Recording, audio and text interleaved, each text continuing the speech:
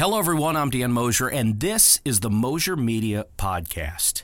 And today I want to talk about HR issues that are facing those of us who own a company in the creative services field, those of us who employ graphic designers and videographers and editors and script writers and producers. We have a unique challenge, and of course HR is very challenging at any business. It's a lot of work, certainly, to put together a great team, to do all the recruiting and hiring and hundreds of candidates for one job opening you have, and going through all the resumes. And building a team is hard work. That's why big companies have HR departments.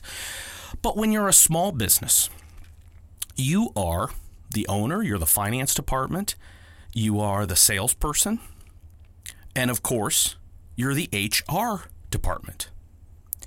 So for those of us in that situation, we have to know a little bit about a lot of things. And today what I want to address is the issue of being that HR person and doing the right thing and making sure you're in compliance. And certainly, as I have said many times before, I have many questions and very few answers. And I have in my life a wonderful and intelligent HR person who is extremely good at her job. And I am hoping someday that she might listen to this podcast and that we could have a discussion about some of these issues. And then what I would like to do is bring the answers that she provides to another podcast. So stick with me on this. Hopefully there's a lot of folks out there listening who are in the creative services field, and potentially even a lot of business owners out there who own operations working in photography or video production or graphic design or website design and development and all these wonderful fields. And so a lot of what I talk about in this podcast probably geared towards that audience, or I probably say things or offer up questions or discussion points that might hopefully fuel some discussion or be food for thought for people in this field. And what I'll start off with is that building the ecosystem, the corporate culture, is in a way like starting a fish tank. And my son and I got an aquarium. We got a 5-gallon aquarium, and this was about a year ago. We went in and bought one. And we had a hard time getting the ecosystem started. And we lost a lot of fish. We had to get the water right. We had to get the fish in there and get them fed and get the whole process moving, all the rocks at the bottom and the plants and the water to have the right chemistry, to have the right pH level. And unfortunately, we lost a lot of fish. And the pet store that we were working with was very kind, and they would allow us to bring back a dead fish, and they would replace it for us. Now, these fish, these tropical fish are, I don't know, $3 or $4. But, you're going through them, losing one or two every couple of days. And we were just really struggling. And putting a team together and putting a bunch of creatives into an office and setting up a bunch of iMacs and giving everybody projects and clients and getting all of that off the ground is hard to do. It is like starting a new aquarium from scratch. And once you have it up and running, once you have it going, the next challenge is adding new fish to the aquarium. It is possible that you could have everything going great, and then you have an opening. You need to make a hire. And you have to be very careful, because not only do you have to use all the other hiring criteria you have, but you have this ecosystem. You have the chemistry just right. You don't want to bring in someone that will upset it. And that could happen. So now, in addition to all the other hiring criteria you might have at your creative services firm, at your company, at your photography studio, you have to think about, how is this new personality going to affect the great chemistry we already have? And it is possible, it is very possible, someone can come in and improve things and be a real wonderful addition to the team. And it is possible that you could bring in somebody that throws things off. And we're going to get to, in a minute, how to bring perhaps new folks into your mix. some of the things that I have figured out that work for us, and maybe it's just food for thought. Maybe it would work for your operation. Maybe it wouldn't. Maybe you're a person working for a creative services firm listening to this, and you're thinking, well, does my boss or does the person that owns our firm think like this? Is this how things happen? So it's all food for thought. And one thing I want to address is the need for the background check, because I am by no means a perfect person. I happen to have a clean background. I happen to pass the background checks when we have companies that want to issue us access badges to certain areas, or there are times if you're going to do work for the federal government, or if you're going to go into a facility like a NASA facility, for example, and you're going to be the video production team, or even when we were doing work years ago for the Girl Scouts, and we were going to do a fundraiser film for the Girl Scouts of Northeast Ohio, and they wanted everybody there to have a background check, and that's perfectly appropriate. That is absolutely the right thing to do. But this is where the issue of the background check comes in. What if you, as an owner of a creative services firm, didn't know that one of your employees isn't going to pass the background check, and you don't find out until you're in a situation with a client that would like to have 3 or 4 approved vendors, approved contractors, and they're your employees coming into the Girl Scout camp or the NASA training center or what have you, then this is not the time to find this out. But you're in the creative services field, and certainly we can be forgiving and understanding. Human beings make mistakes. And just because I pass a background check does not make me a better person than anyone else. And I look at that when I see a creative person, and I think, well, what if they have a DUI? Does the DUI matter? It matters if I want to put the person on our insurance policy. We have a commercial insurance policy. We have an insurance policy that covers our vans and production vehicles and that sort of thing. And what if that person isn't on the policy? Or what if you go to add them and it doubles your insurance premiums? This is something to consider. Maybe if you have an employee that has a DUI, you say, well, we're going to hire you, but you're not going to be allowed to drive the company vans or production trucks or what have you. The other issue is, of course, the unfortunate situation where, we're in this heroin or opioid epidemic, and the felony drug charges. Certainly, when you think about young professionals in college, and I don't encourage this, but I would certainly be understanding or accepting or forgiving if somebody said, I did drugs in college. But you're going to pass a drug test when you're a young professional coming into the field, even if you did, this, that, and the other in your sophomore year of college. But the problem is, what if you did something and you made a huge mistake? They are, and this is not a discussion that we would get into here, but they, being the justice system and the court system, are handing out drug felony charges left and right. I mean, it's and once you get that, you're done. You're done. And so what do you do with the felony? And certainly there's different levels of felonies, and there's different charges. A felony gross sexual imposition sort of thing is different than a felonious assault is certainly something that we probably couldn't have without question. And I really don't want to get into what Mosier Media's specific policies are here. I am throwing all of this out as food for thought. And, what if you have a candidate for a job who's just phenomenal, and you're really working through the process, and you come to find out that, 15 years ago, this guy got into a fight with his girlfriend, and he has felonious assault on his record. What do you do with this? And, at what point? And one thing I'm going to say about this, and here's an example, is you can be a registered sex offender if, while in college, you were out drinking with your buddies and you stepped off to the side at 2 o'clock in the morning. You're walking home. Let's say you decide to be a responsible person. You're going to walk home from the bar, but you have been drinking all night with your college buddies, and you need to go off to the side because you've been drinking all night. Well, you are now guilty of public indecency. I know a young professional who is a registered sex offender because he needed to use the bathroom and he made the mistake of going on somebody's lawn on the way home, and unfortunately somebody saw it and reported him, and they pressed charges, and it progressed. And this person is the lowest tiered registered sex offender, but at some point when a candidate comes to your operation and you did the background check and you find out, well, he's a registered sex offender, and then you address the issue and the candidate says, well, here's what really happened. The overall summary of all of these issues is, how does this candidate affect your ecosystem? You're going to add a new fish to the aquarium. What's going to happen to the other fish? And employees who made all the right choices, perhaps, or didn't wind up in a bad situation, or maybe they just simply didn't get caught. But employees who are squeaky clean don't want, in a lot of cases, they don't want to deal with this. They don't want the person sitting next to them unable to drive the company van.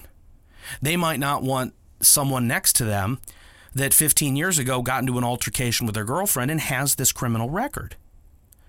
So it's about you as the employer deciding what kind of culture you want, what you're willing to accept. But in a lot of cases, in so many cases, as the employer, you have to set your needs aside. Sometimes you have to set what you want aside. Certainly clients come first, and perhaps employees come second.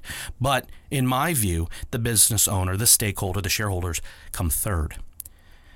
And employees, again, who are squeaky clean, and many of them, when they're squeaky clean, they end up progressing in the operation. They end up running the shop. They end up getting the big projects, or they end up managing the big clients and that sort of thing. And you really have to defer to them and say, hey, if I'm going to bring this person in. And this is where I have to go to the HR professionals. If you as the business owner do a background check on a graphic designer or a video editor, somebody you want to bring in and put on the payroll, do you have an obligation to share their background information with the rest of the team? Is there a privacy law? What are the laws here? What are the rules? And again, this would be a perfect example of a situation where I have more questions than answers. I always make this joke, and it's just not funny, but I tell it anyway. I have 48 credits at the University of Akron. Between 1992 and about 2003, I did more video projects as a freelancer and more traveling for the big client than I did college. But somehow, through a class here and a class there and the 640 class, the Intro to Business, Intro to Marketing at 6:40 in the evening at the University of Akron's College of Business Administration. This was wonderful. But I did 4 classes a semester, maybe, and some summer, and here I did classes here and there. So the point being is I'm not qualified, probably not even qualified to have a podcast. I am qualified to throw things out there to get the discussion started. But we're getting a little off track here. And the real summary of what we were saying there is, do you as the business owner have an obligation to share the background information of other candidates as they come into the operation? What's the liability? What's the law? What are the rules?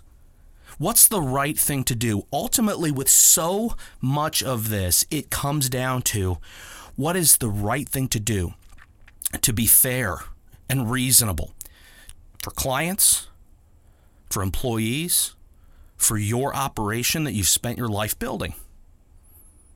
And what's the right thing to do to protect these groups, clients and employees, and you as the stakeholder, and anything that threatens any of these groups threatens the whole operation. The whole thing falls apart if you bring someone who was convicted of some horrible crime against a child into a camp full of kids. Or if you even attempt to do this. And certainly, you need to do the right thing and you need to protect everybody involved. I want to spend a minute talking about the idea of contractors versus employees on the payroll. And the reason this is very relevant in this discussion is, could you potentially work with somebody, a freelancer or a contract individual as a contractor, to solve 2 issues here. Number one, your crew in a contract employment relationship could get to know the candidate. They could get to understand their attitude and their workflow and their general philosophy and a little bit about them. And frankly, this is a great way to slowly introduce new talent into your organization, is to hire them as a contractor. Now, if you have a candidate who is absolutely only interested in a full-time role at a company, and they're out, right now, as we're doing this recording, it's a tight labor market. And of course, in the decades that I've been doing this, I've seen the up and down of everybody's out of work, and now everybody's, every employer right now is taking all the good candidates. It goes up and down like the roller coaster. So sometimes when we're in a lousy job market where, candidates are plentiful, then, you might not have to. But if you're in a situation where you're interviewing somebody to come in and work for you and they want to take a full-time job right now and they're not interested in being a contractor, then this isn't going to work. But if you have somebody, maybe they're working somewhere else and they would like to consider coming to work for your operation, then maybe you employ them on Saturday mornings, or maybe they work on a project for you on a contract basis and they do it at home. And the advantage, obviously, is a couple things. Is, like I said, you get to know them and your staff gets to know them. You see how they would fit in, but you don't need to worry about the background check at this point. They're not going to be in your operation. They're not going to be interfacing with clients. It's, you probably don't have the right to do a background check. Well, you could. Certainly we're contractors to a lot of companies that will ask us to do a background check to have access to their facilities. And again, this is where we would defer to our HR consultant. You don't have to be an HR professional, but you sure need someone in your life, a good advisor. Like anything, you need a good advisor here. The other thing about contract employees is there's no payroll taxes. You can 1099 them. And again, I am not giving you tax advice. Consult your CPA before you do anything. Please don't tell the IRS, well, Mosier said so on his podcast, so it must be the law. Please do not do that. Or if you do and we all go to jail, we will run the prison's video production department. It'll be a great time. But the reality is you can avoid the Social Security and the FICA, all that matching funds and the matching federal taxes and city all the withholding, and you can save your payroll costs about, let's say 11% is probably what that match is, and you can save that by hiring somebody as a contractor versus putting them on the payroll. What you have to be careful of in working with contractors is being in violation of the contractor laws, and that might vary from state to state. And again, this is where we need our HR consultant, and I'm hoping after this podcast that she reaches out and says, I listened to your podcast and I'm going to answer some of these questions. I love this discussion. I love the creative services field, but I enjoy being an employer. And I always want to do the right thing by everyone involved, clients and employees. So I think these things through very carefully. And it's almost therapeutic in a way to come in and share all of these in this podcast in hopes that this conversation helps to guide someone else in my position how to start this conversation with an HR consultant. But think about being in violation of contractor law, and here's a big one.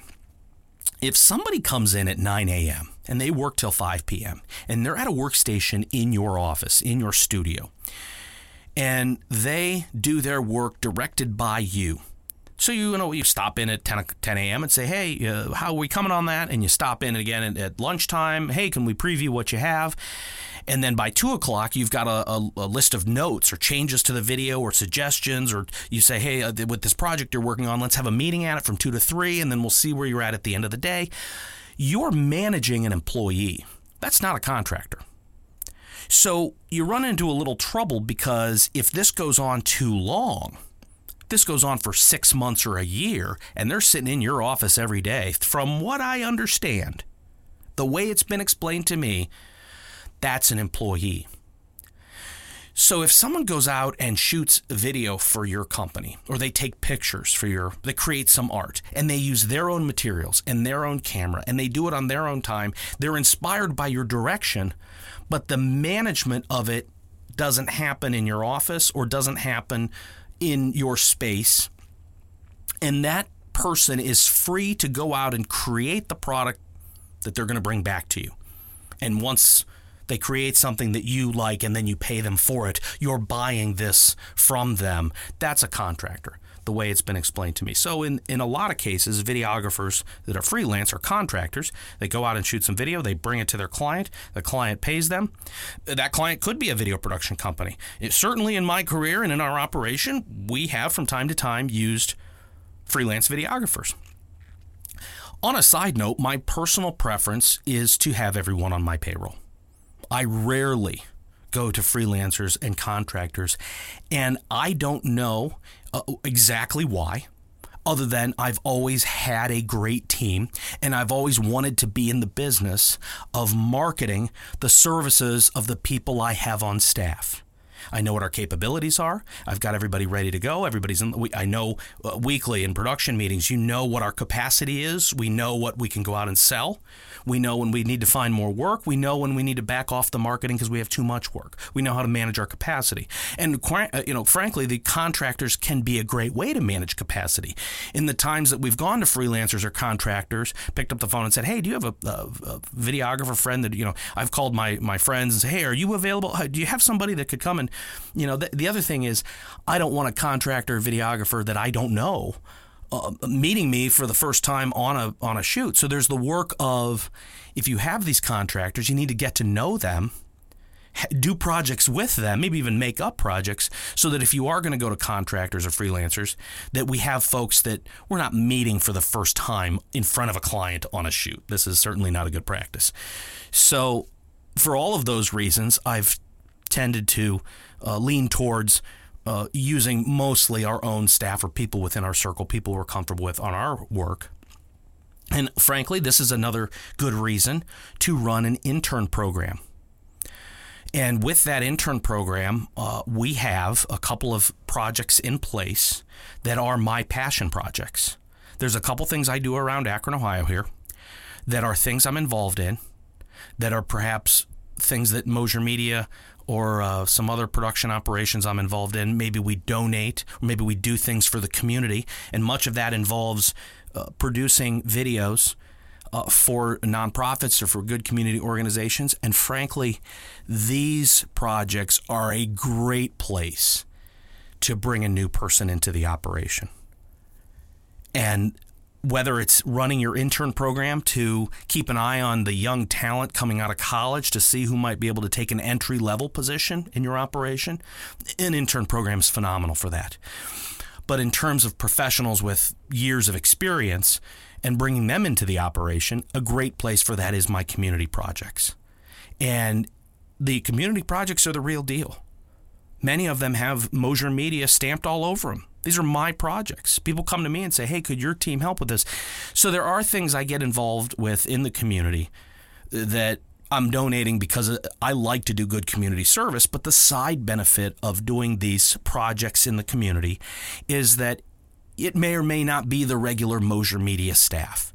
It may be contractors and freelancers that I'm just getting to know. And the flip side of that is they need to get to know us. If you've got a freelancer or contractor and they've been doing this 10, 15, 20 years, they might have their own roster of clients. They might be looking at Mosier Media going, would I want to take a full-time job there? What do these folks like to work with as a client or as an employer? So that they're really auditioning us as much as we're auditioning them. And that goes back into the ecosystem. And how do you add a new fish to the aquarium? And the intern program and doing community projects where you work with somebody that you wouldn't normally get a chance to work with, or you wouldn't pick up the phone and say, hey, I've got a shoot next week. I need to staff it. You want to have worked with the person. You want the talent to know our corporate culture, to know our operation, to know us, and certainly in front of a client, you don't want to be meeting somebody new and say, oh yeah, Jeff here is part of our team, but we're just meeting him. That doesn't make the client feel comfortable. That how does Mosier Media show up and they don't know their crew? So again, this is a great way to have those freelancers and contractors just do those passion projects and do them on a Saturday. And one other idea I'll toss out here. What if, in our aquarium analogy, And let's say you've built a team and let's say you've got a team of 6 or 8 creatives and they're doing great work and you've got a video production company up and running. What would be wrong with having another aquarium? And I do some consulting work and I'm involved with a lot of different production studios and creative departments and I enjoy, and each one is different. Every ecosystem is different. No 2 creative services firms have the same corporate culture. We're all different. And so frankly, another idea in terms of managing creatives and putting a team together might be to have another aquarium. It might be that you put together a team of young professionals in a room, in an operation, and then you solicit business specifically for that team.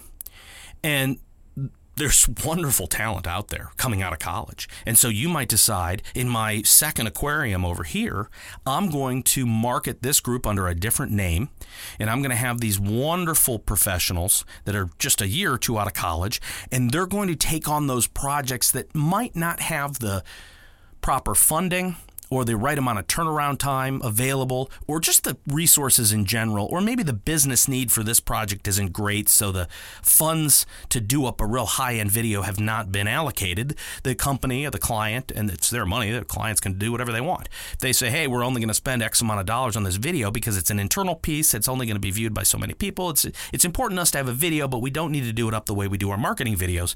It can have a slightly lower budget. You might look at that project and go, wow, I've got a team for you. I've got this other, and in the back of your mind, you're thinking, I got this other aquarium. This is a different kind of fish. And they do a great job. But in order to differentiate it, you might have it at a different location under a different name. And there's nothing wrong with that. And what if you had a couple of those going? That's a whole nother discussion. That gets into some marketing.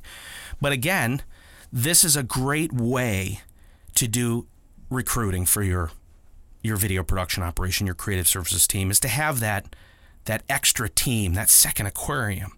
And whether that's your intern program, whether that's an entirely different operation doing a completely different level of creative service work, or whether it's your passion projects where you're getting a chance to work with a real talented and seasoned pro in the market, and you want to work with that person, and you just go out and do a great project just to work with that person.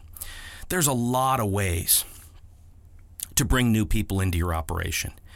And frankly, you get to know somebody. And this is again, not good legal advice. But if you get to know somebody on a very personal level, there are times where they will tell you their background. And that is not a ploy or a trick. And that is not something that you should make a regular practice. But if you get to know somebody really on a personal level, then you can understand what they want out of the relationship. And then you can help them get where they want to go, whether that's a full-time job with your company, whether that's simply to interact with your company. And you do this for the benefit of your customers and the quality of the work that you're putting out. You do this for the benefit of the ecosystem you've already built. You do this for the benefit of your other employees who might have to work with this person up close in a studio, in the office someday. And the summary of today's podcast, as we wrap this up, is that we need to recognize that the business owner taking on the HR role is taking on a lot, and there is a lot to consider. And that if you have spent your life building a company and building a client base, you have a responsibility to protect the employees you have, protect the clients you have, protect everything you've built, and being very careful when you add a new fish to the aquarium. And in all of that, it is also important to admit that we are all human beings. We all make mistakes. Every single one. None of us any better than anyone else. And at the end of the day, we need to treat everyone with dignity and respect, no matter where we find them, no matter where they find us. And that would be the greatest service we could do. Thank you for listening. I certainly enjoy doing these podcasts, and I'd be thrilled if you found us at youtube.com/Mosier Media, facebook.com/Mosier Media, on Twitter and Instagram @Mosier Media. My email, Dan at MosierMedia.com, and I certainly hope that this starts a great deal of discussion, and I would love it if my brilliant HR professional listens to this, reaches out, and says, I got to tell you, listen to your podcast, and you're crazy. I get that a lot. Thanks for listening. Have a great day.